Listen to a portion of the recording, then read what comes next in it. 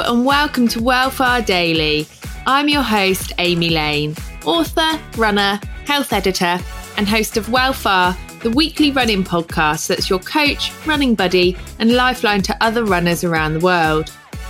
Wellfar Daily is a series of short tips, tricks, and ideas taken from the longer show that you can use to improve your running while going about your day. Remember, you can listen to the full-length episodes of Wellfar wherever you listen to podcasts. And my book, I Can Run, is available in audio form and is great company on wet winter slogs.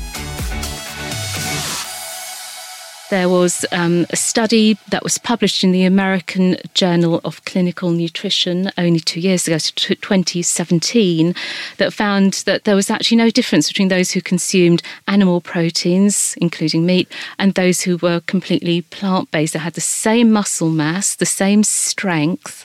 And actually, I think the most interesting study that really appeals to me, which was carried out at Arizona State University, so this is in America, in 2017, they compared the performance, the strength and the cardiovascular performance of vegetarians and meat eaters, and they found no difference in the men, but actually for the women there was actually an improvement amongst the vegetarian women. They had a higher level of cardiorespiratory fitness compared to those who ate meat. And the cardio fitness is really interesting for runners. Yes, of course, it's crucial. Yes. Yeah, really crucial.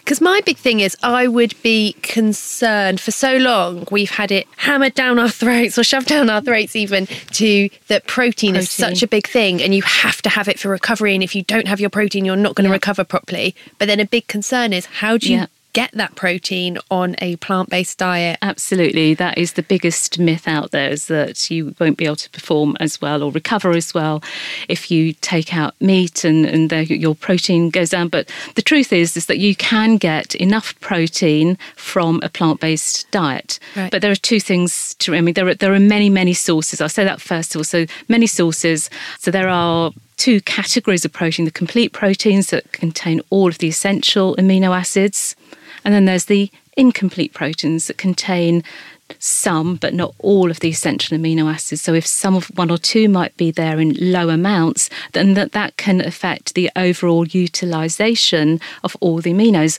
So the important thing on a plant-based diet is to check that you're getting a whole variety of these. Right. The second thing to remember is actually there are a few plant-based foods that do supply all of these essential amino acids. We're talking about the chia seeds, hemp, soya products. So these are, if you like, complete proteins. Oh, and quinoa is the other one. So there are 4 types of proteins that will allow you to get these. But of course, you're not going to be consuming these in huge amounts.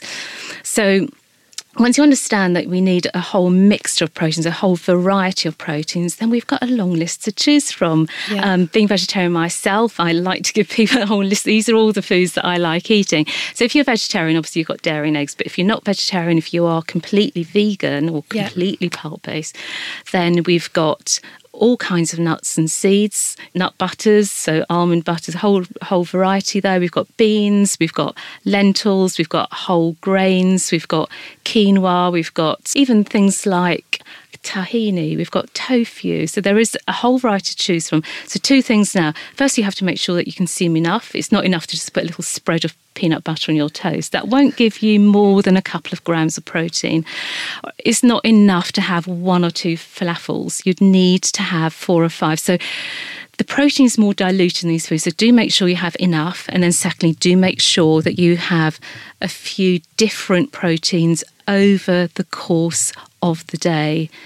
It'd be good to have them in the same meal, but it's not essential. So, a great meal, for example, in my books would be something like a pui lentil bolognese, which I would serve with either pasta or brown rice. So you've got at least 2 different proteins. I always like to sprinkle some nuts or something on top of my food, or cheese. I mean, I'm vegetarian, so I often add cheese to food, and then you've got everything there in one go. But if you're having something like, say, a chickpea spinach curry, again, you've got your chickpeas, your protein. I would serve it with rice or some other kind of grain, and I would probably stir in some cashew nuts. So you've got a big variety. So that's really the most important thing as a vegan.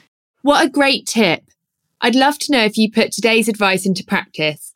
Why not join the Wellfar crew on Instagram using the hashtag Wellfar? And if you're after a running buddy, follow Wellfar here on Spotify for full-length episodes. Thanks all. Pulling up to Mickey D's just for drinks? Oh yeah, that's me. Nothing extra, just perfection and a straw. Coming in hot for the coldest cups on the block. Because there are drinks. Then there are drinks from McDonald's. Mix things up with any size lemonade or sweet tea for $1.49. Perfect with our classic fries. Price and participation may vary. Cannot be combined with any other offer. Ba-da-ba-ba-ba.